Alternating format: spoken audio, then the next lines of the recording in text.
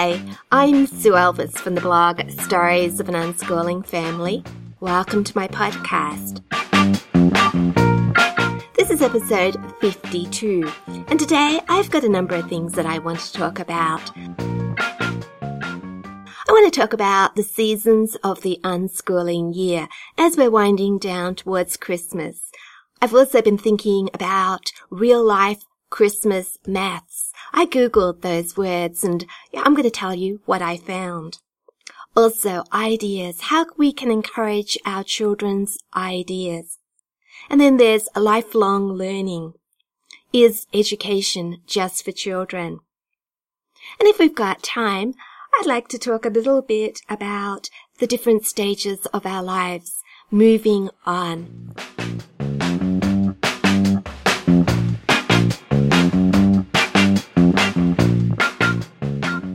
Well, today is a very special day in our family. It's my daughter Imogen's 21st birthday. She's reached a new milestone. 21. That sounds awfully old, which must mean that I'm awfully old as well. Most times I don't really mind how old I am, but sometimes I look back to when I was a lot younger, and I looked at people who were a lot older than me, and I felt that I couldn't relate to them. Yeah, they were in a different stage of life to me. And so I wonder sometimes whether readers of my blog, listeners of my podcast, feel I'm a little bit out of touch with them because I'm so much older. But as I said, most times I'm too busy to worry about how old I am. I'm having a wonderful unschooling life. So what am I doing recording a podcast on Imogen's 21st birthday? Shouldn't we be doing something a whole lot more exciting? Well, in New South Wales, Australia, where I am today, south of Sydney, it's a really hot day. I think it's going to nudge 40 degrees Celsius today. There's a severe warning for bushfires, and we don't want to go out today. We usually go out on a picnic on birthdays. That's the way we like to celebrate. But today the girls said, "No, Mum, it's much too hot." So we're going out on a picnic tonight. When my husband Andy gets home from school this afternoon, we're going to go into town to the lake with a picnic and have a celebration in the cool of the evening. Now you might not think that's a very big celebration for a 21st birthday. Why aren't we having a huge party? For a start, a few weeks ago we had an away from home holiday. We took the girls away to the Blue Mountains, and that cost us quite a bit of money, and we talked about it at the time.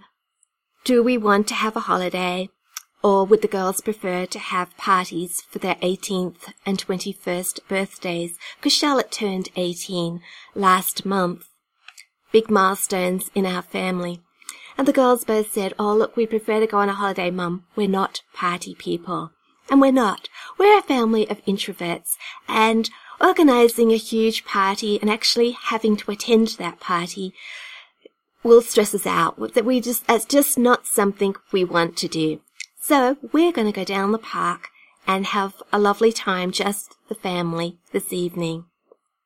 But before that, I've got to record my podcast. The girls are all busy. They're all listening to music, playing games, doing birthday stuff, using Imogen's presents that she got today. So they're quite happy, and I said I just sneak off, record my podcast, and then we're going to have a special lunch together. And I'll do something with the girls this afternoon, inside, away from the sun. So in my introduction, I mentioned the seasons of the unschooling year. Now, I've heard unschoolers say that every day to them is exactly the same. But our days don't go like that. Our days change according to the season of the year. And not just the weather, but also what's happening around us. Whether my husband, Andy, is home from school, whether he's on holiday, spending time with us, whether we've got music exams coming along, birthdays, special red letter days in the calendar, all these affect what we do. And of course, Christmas is the same. And this month, the month of November, my girls have been writing novels, National Novel Writing Month. Now, they've all finished. They've all reached their 50,000 word goals, and some of them are continuing on. So they're still spending November writing. So this has been the highlight of their month, and a lot of other things have gone by the way while they've been writing. Christmas is coming up and we're thinking about making gifts, doing the shopping, that type of thing. So it isn't a very good time of year to start some new strewing. I've been looking for things that might interest my girls, but they're not looking out for new things to do. They're already very well occupied. They're happy doing what they're doing at the moment. So I'm going to save all my strewing ideas until Christmas has passed, because I know one day they'll once again be thinking, well, what can we do today, Mum? Have you got any ideas? And I'm going to have all those ideas in reserve. But no, we don't need them at the moment. My record book is looking a little bit uneven, as usual, when the girls are focused on only one or two things. And for example, there's not an awful lot of math there again. I've spoken about this before, and I don't really worry about it because it all evens out over the course of the year. But it did make me think about maths. Are my girls doing any maths at the moment? I told you I was looking out for real-life maths experiences, ones that I might miss. And I did find some. As they've been doing NaNoWriMo, writing their novels, they sign into their NaNoWriMo accounts, and there's lots of stats there. Their word counts are recorded there. It tells them how many words to go till they reach 50,000 words, what their average word count has to be per day if they want to reach their goal by the end of the month. And their words are graphed, the days of the month against how many words they're writing, so they can see visually how they're going. Is the line going up steeply or is it plateaued off? A lot of maths there, so I've asked the girls to take screenshots of their stats for this month, and I'm going to put those in my Evernote notebook as evidence that they've been doing some maths this month. I'm always really curious about maths. I ask questions. I say, is there any maths associated with this or that? And then I go Googling and to have a look. So I Googled Christmas maths. I was sent to a number of Pinterest boards, and I discovered that Christmas maths to most people means worksheets that have Christmas decorations on them. Maybe pictures for kids to colour in as they're working through the worksheet. Not very exciting at all, and not what I was looking for. But anyway, I had another think about this, and I did come up with some ideas. Like, we'll be cooking a turkey on Christmas Day, and of course we'll have to decide how big a turkey our family needs. How many people are coming to Christmas dinner? So what size are we going to need, and how long is it going to take for that turkey to cook? There's usually a figure on the packaging to say how many minutes per kilo. So that's one area that we'll be using maths at Christmas. We'll probably watch a number of movies over Christmas, and maybe we can go and have a look at the latest movies and compare their ratings. There's that tomato rating. I'm not sure exactly what it's called, but all the movies are rated by a percentage. That's also maths. I wonder what the biggest grossing movies were of this year. That might be interesting to go and find out about. Of course, the girls will be using maths as they make their Christmas gifts, depending on what they're making, measuring out ingredients to make salt dough maybe. Sewing always involves a lot of maths, things like that. I wonder if we'll have an advent calendar this year. That's another area of maths. What day of the week will Christmas Day fall upon? Where will all the other feast days be on the calendar? I could strew a few questions before them. I wonder how many Christians are actually in Australia, and how many Christians will actually be actively celebrating Christmas in a religious way. And how does that compare with the world population? How much money will people spend over the Christmas season? What will that figure be for Australia? What will it be for other countries around the world? What hours will the shops be open? Lots of different questions that we could ponder I don't know if my girls will be interested in any of the answers, but some of the questions interest me. And if they're not interested, I'll go and do a bit of searching, and I'm sure that I could sit around the dinner table in the evening and I could say things like, "Hey girls, did you know that Australians are going to spend blah blah blah amount of money on Christmas presents this year?" And we could get a conversation going. Usually when we're sitting around the table, everybody takes an interest in everybody else's topics, and I'm sure we could have a great conversation about the stats of Christmas. I'm also sure I could find some interesting newspaper articles with all these figures in them as well. They're very current topics.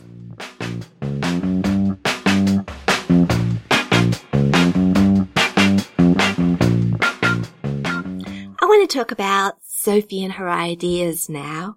Leave maths behind. Quite often Sophie and I get an opportunity to talk when we take our dog for a walk. Usually in the afternoon we get our dog and we head on down to the bush tracks. And as we walk along exercising the dog, we have a great conversation. It's a good time to share ideas with each other. And Sophie, who's 14, is full of ideas. She is such an enthusiastic person. She always has something that she wants to share with me. So I've been thinking about children and their ideas. Should we encourage them to follow their ideas? Or do we know better as parents? Because sometimes we might feel some of their ideas are pretty silly. We don't think they're practical. They won't come to anything. Should we tell them? Should we let them find out for themselves? Now, Sophie has had 3 big ideas this year. The first one was designing paper dolls. That's what she wanted to do, to earn some money. I said she could design some paper dolls maybe for my book, The Angels of Abbey Creek. It didn't take her very long to discover that she doesn't have the drawing skills necessary for designing paper dolls. She asked for Charlotte's help, and Charlotte is an artist, and Charlotte took over the project and finished it off all by herself. And that turned out to be a good idea for Charlotte, but Sophie realized, no, that one didn't work out for her. But I didn't tell her at the time. I thought she ought to have the opportunity to go off and try something that she was interested in. Her second big idea was having a blog design shop. A lot of her friends online have blog design shops, and she could see they were selling things and earning a bit of money. And she said to me, "Do you think I could have a shop, Mum?" And I said, "Of course you can." So she went off and did the necessary research, looking for resources to put together blog designs of her own. And this was a topic of conversation for quite a number of weeks as she did all the necessary research. And then one day she let go of that idea. She came to the realization that it's not actually putting together backgrounds and fonts and things that she's interested in as far as blog design goes. She's more interested in coding, fixing up coding problems. So she doesn't really want a blog design shop. But she learned a lot along the way while she investigated that topic. Now she has a third idea, and this one's fairly recent, and it's to do with her photography. She wants to offer her services to photograph people's children. Maybe go to parties and take photos of all of the children and the cake and the toys and the balloons, that type of thing. And she said to me a week or so ago, "Do you think I could go next door, Mum, and ask if I could photograph the boys next door, who are about 7, 5, maybe 3? Do you think our neighbour would let me photograph her boys, and then I could give her the photos, and it wouldn't cost her anything? I just want the experience." So I said, "Oh yeah, that sounds like a great idea. Why don't you put up a portfolio together of your photos, and then you can show the neighbour and explain what you would like to do." And so she has done that, and I think Sophie's photography is really coming on in leaps and bounds, and it is so much better than the average parent's photos. I can't see that her offer will be refused. And then if she does a good job, the neighbour might spread the word, and maybe some of her friends would like Sophie to take photos of their children as well, and they might even pay for it. So I think this is an idea that has potential, and Sophie does have the skills. So I always listen to Sophie's ideas. I always encourage her to give something a go, to think it through. I ask her, well, what do you think you'll need to do this? What research will you need to do Do you have the skills? Perhaps you ought to go out and try it. Because I think that we can put our children off all too easily. We can squash their ideas before our children have had a chance to examine the idea properly. If the idea does come to something, well, that's wonderful. But if it doesn't, they've still learned a lot by investigating it. They've learned a lot about themselves as well. I've read a lot of articles where people say that we shouldn't tell children that they can do anything they want. That's unrealistic, because children can't do anything they want. None of my children are going to be world-class tennis players. They're not going to go to the Olympics. Sophie has already discovered she's not going to be a great artist. I don't really think it's necessary for a parent to point out that a child just does not have the skills to do what they would like to do. They'll find it out for themselves. How many children start off in life wanting to be an astronaut or a fireman? And how many children really want to do that later on? It's good to dream, I think. I've read other articles where people say that kids can't do whatever they want because that might not be what God wants them to do. And I totally agree with this. We have to do what God wills for us.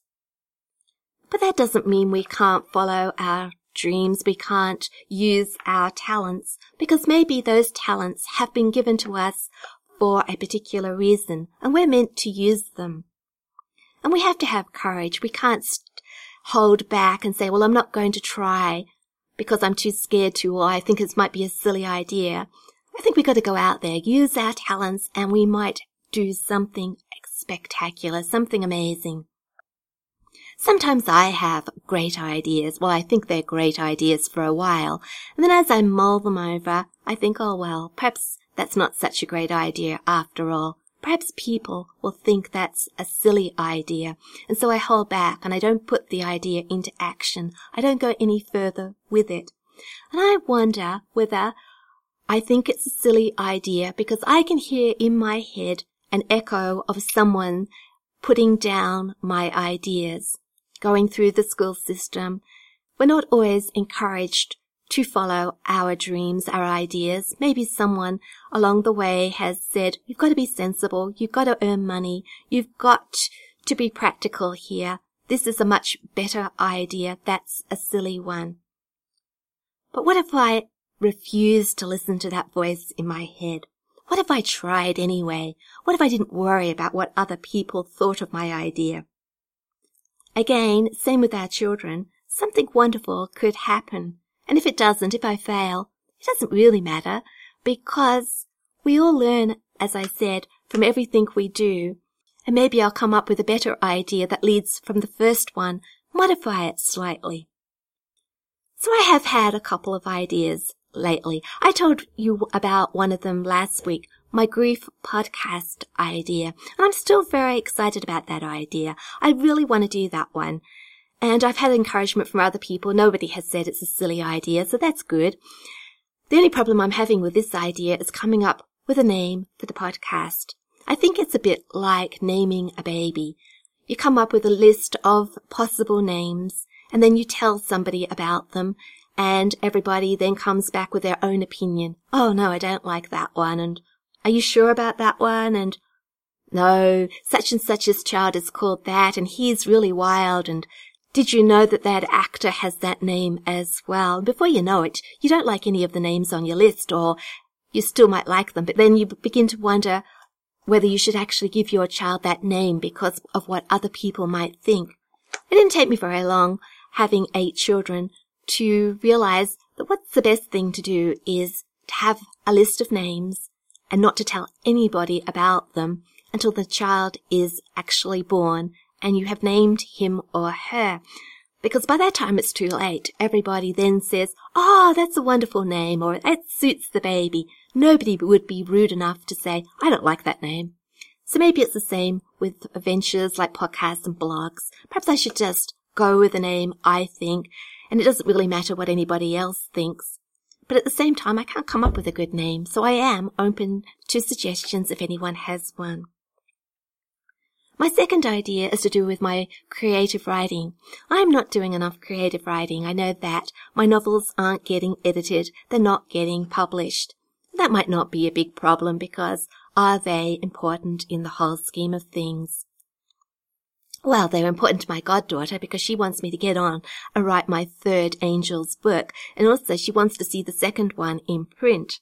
So just for her, it would be very important. And for me as well, I think, to feel that I have fulfilled that goal.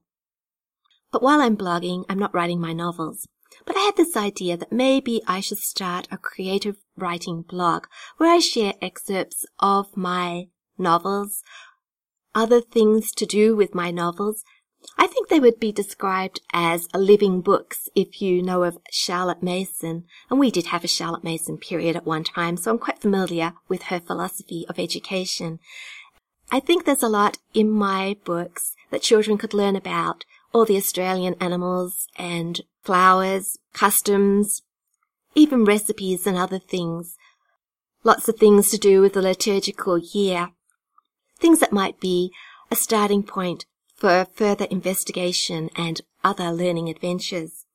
I could post all this on a blog, so I could be blogging and writing creatively all at the same time. Another blog. I have created so many blogs, and at one time I thought, look, let's just have one blog and I put everything on it and just contribute to one blog. Keep one blog up, have one successful blog. But I have decided after quite a few years now of blogging, that doesn't work very well that way. People want to come to an unschooling blog to read unschooling stuff. They might not necessarily want to read my grief stories, for example. So even though it's very inconvenient and I have a lot of blogs to keep up, I think that putting all my writing stuff on a separate blog of its own will work a whole lot better than mingling it in with this unschooling blog or my grief blog or my Catholic blog. Yeah, it's an idea I'm thinking about.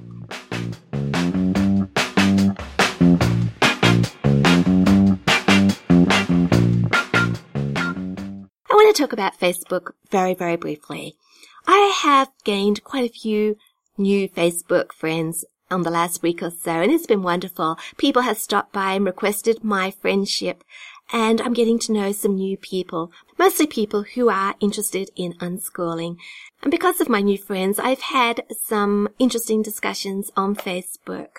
And one of my new friends stopped by to say something about how she is exciting about learning herself since she has begun unschooling. And isn't that wonderful?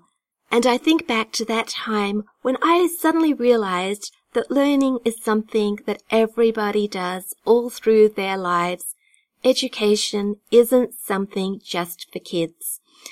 And this is what can cause battles most of the time between parents and children. You're the child, you have to do your schoolwork. I'm the adult. I have already completed my education. Which is really rather sad to think that we have learned all we need to know during the 12 or 13 years of school. And looking back, what I learnt during those 13 years of school, most of it was useless anyway. If we stop to think about it carefully, it doesn't take us long to realize that we are all life learners. Learning is a very natural thing to do. So when I stopped spending my time trying to supervise my children's education, trying to make them learn what I thought was most important, all of a sudden I was free to learn myself. My kids were self-motivated to learn, so I didn't have to push them along. I would help them, of course, get involved with their learning, but it was also valuable, well, it still is valuable, for them to get involved in my learning. I'm not being selfish when I spend time with my own projects. I'm being a good example of learning, and as I said, I share what I learn with my children. So we're a family learning together. Some of the interests that I have also have sparked off interests in my children, like writing. They've watched me write. They have been inspired to write themselves. They haven't thought, I can't write a novel. They have great confidence and they dream big. Yes, I can write a novel. I could publish a novel just like Mum. My children got into blogging because I was a blogger. I started taking photos and now Sophie, She's the photographer of the family. She knows much more about photography now than I do, even though I got my camera first. She just watched me, picked up on the interest, and then ran with it. When I was on Pinterest a week or so ago, in my feed there was an article about getting kids to do their schoolwork. Now, Pinterest is really funny. Ever since I've started a board called Unschooling, they've been sending me all these suggested posts in my feed, many times to do with homeschooling rather than unschooling, or even schooling as in teachers at school. I don't think Pinterest knows the difference. That word school in there, they've been bombarding me with everything. Anyway, I was interested in this particular article. I'm not sure exactly of the title, but it was to do with how to get kids to do their homeschooling. I was interested in what she was going to say because I've written my own post on that subject. Would her post be like my post? Well, it wasn't, not in the slightest. I think it would be interesting if I could find that post again and link it up. It sort of disappeared through my feed because I didn't pin it, but if I can find it, I might put a link in. I can't remember all the points that she made, but ultimately I got the idea that she thought it was a parent's duty to push a child to learn what the parent thought the child needed to learn for their future life. That's a parent's duty whether they like it or not. That's what it comes down to. And later on, children will turn around and thank their parent for pushing them to learn all those necessary things. And she said that this had actually happened, that children had come back to her and said, "Thank you, Mum, for making me do this maths or whatever when I didn't want to do it because I need this for my future. If I hadn't done it, I wouldn't be able to do the course that I want to do at uni or whatever." I've also heard this story from parents who push their children to, say, play the piano, practice every day when the child doesn't want to. They're going to thank me in the end for it. And the child turns round and says, "Thank you, Mum, for pushing me to practice the piano every day. It must have been frustrating for you, but now I can play the piano, and I'm really thankful for that." And it sounds all very reasonable, and I've been thinking, what's wrong with the argument?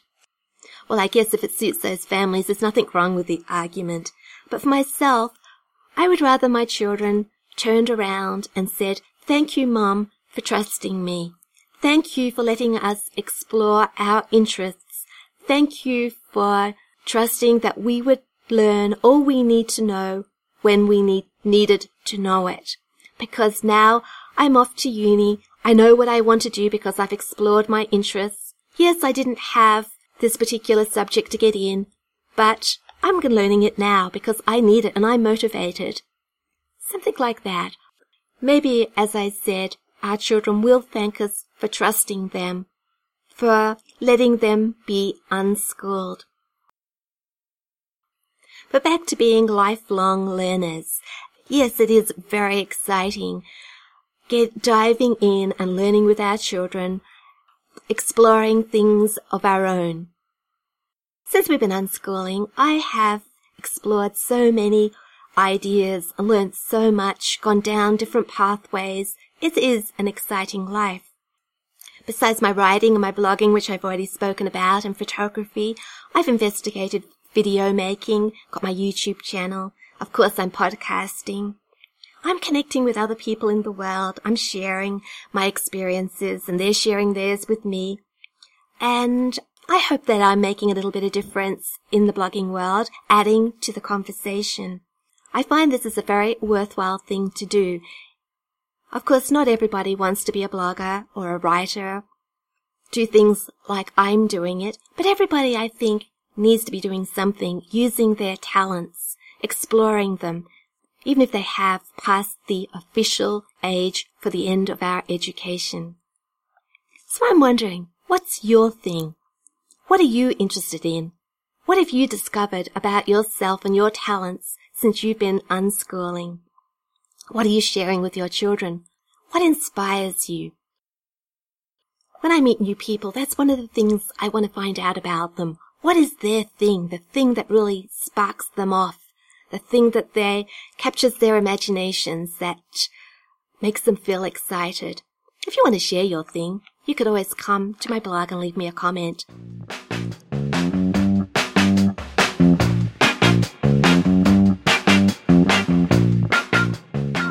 Unschooling has done wonderful things for my children, and as you can tell from what I've been talking about today, it has done wonderful things for me as well. There used to be a time when my life revolved around nothing but babies and toddlers and little people, and then we started homeschooling, and it was homeschooling and babies and toddlers. And it was a very wonderful time of life, but children grow up. There came a time in my life when I began to wonder, what would my life be like after babies, when we no longer had babies and toddlers in the family? Of course, I was still very, very busy with homeschooling. But what happens when homeschooling comes to an end? Of course, we're talking about unschooling and lifelong learning, and that never comes to an end. But I won't always have my children at home with me, and I won't be sharing their learning experiences. They'll be going off into the bigger world and learning on their own, flying away to do amazing things, I hope. What will happen then? I've thought about this, and that day is not that far off. Gemma Rose is 11. There's a few more years, but the years pass very, very quickly. That day when I'm going to have to move on to the next stage of my life is almost upon us. I guess I will no longer be blogging about unschooling. My blog has a limited life because I'll have nothing more to say about it. My children will no longer be here at home with me. I guess I might be blogging about unschooling grandchildren, but I can't really guarantee that one.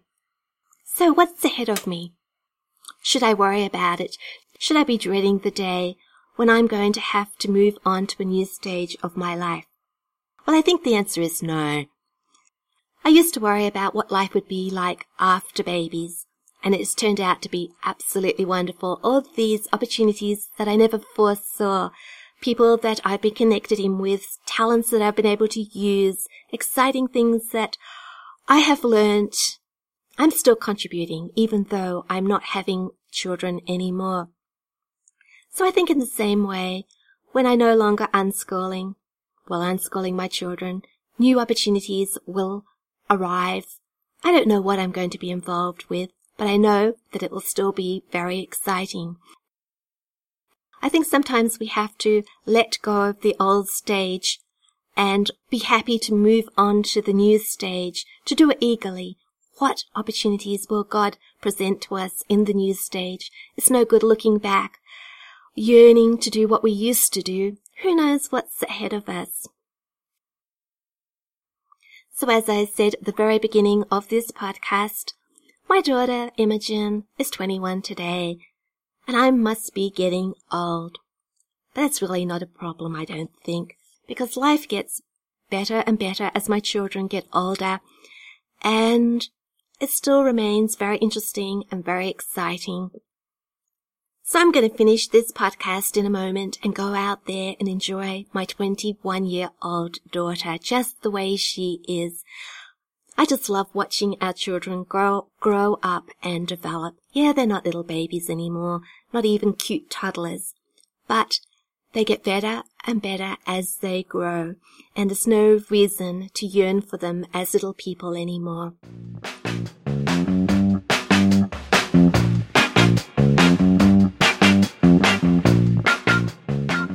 Before I finish my podcast today, I would just like to say that you can subscribe to my podcast through iTunes, you can follow it through Podbean, or you can just follow my blog. I embed the podcasts there every week.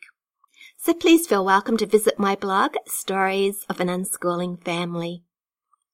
I'd like to thank you for listening to this week's episode, and I hope to be back next week with another one. Until then, trust, respect, and love unconditionally.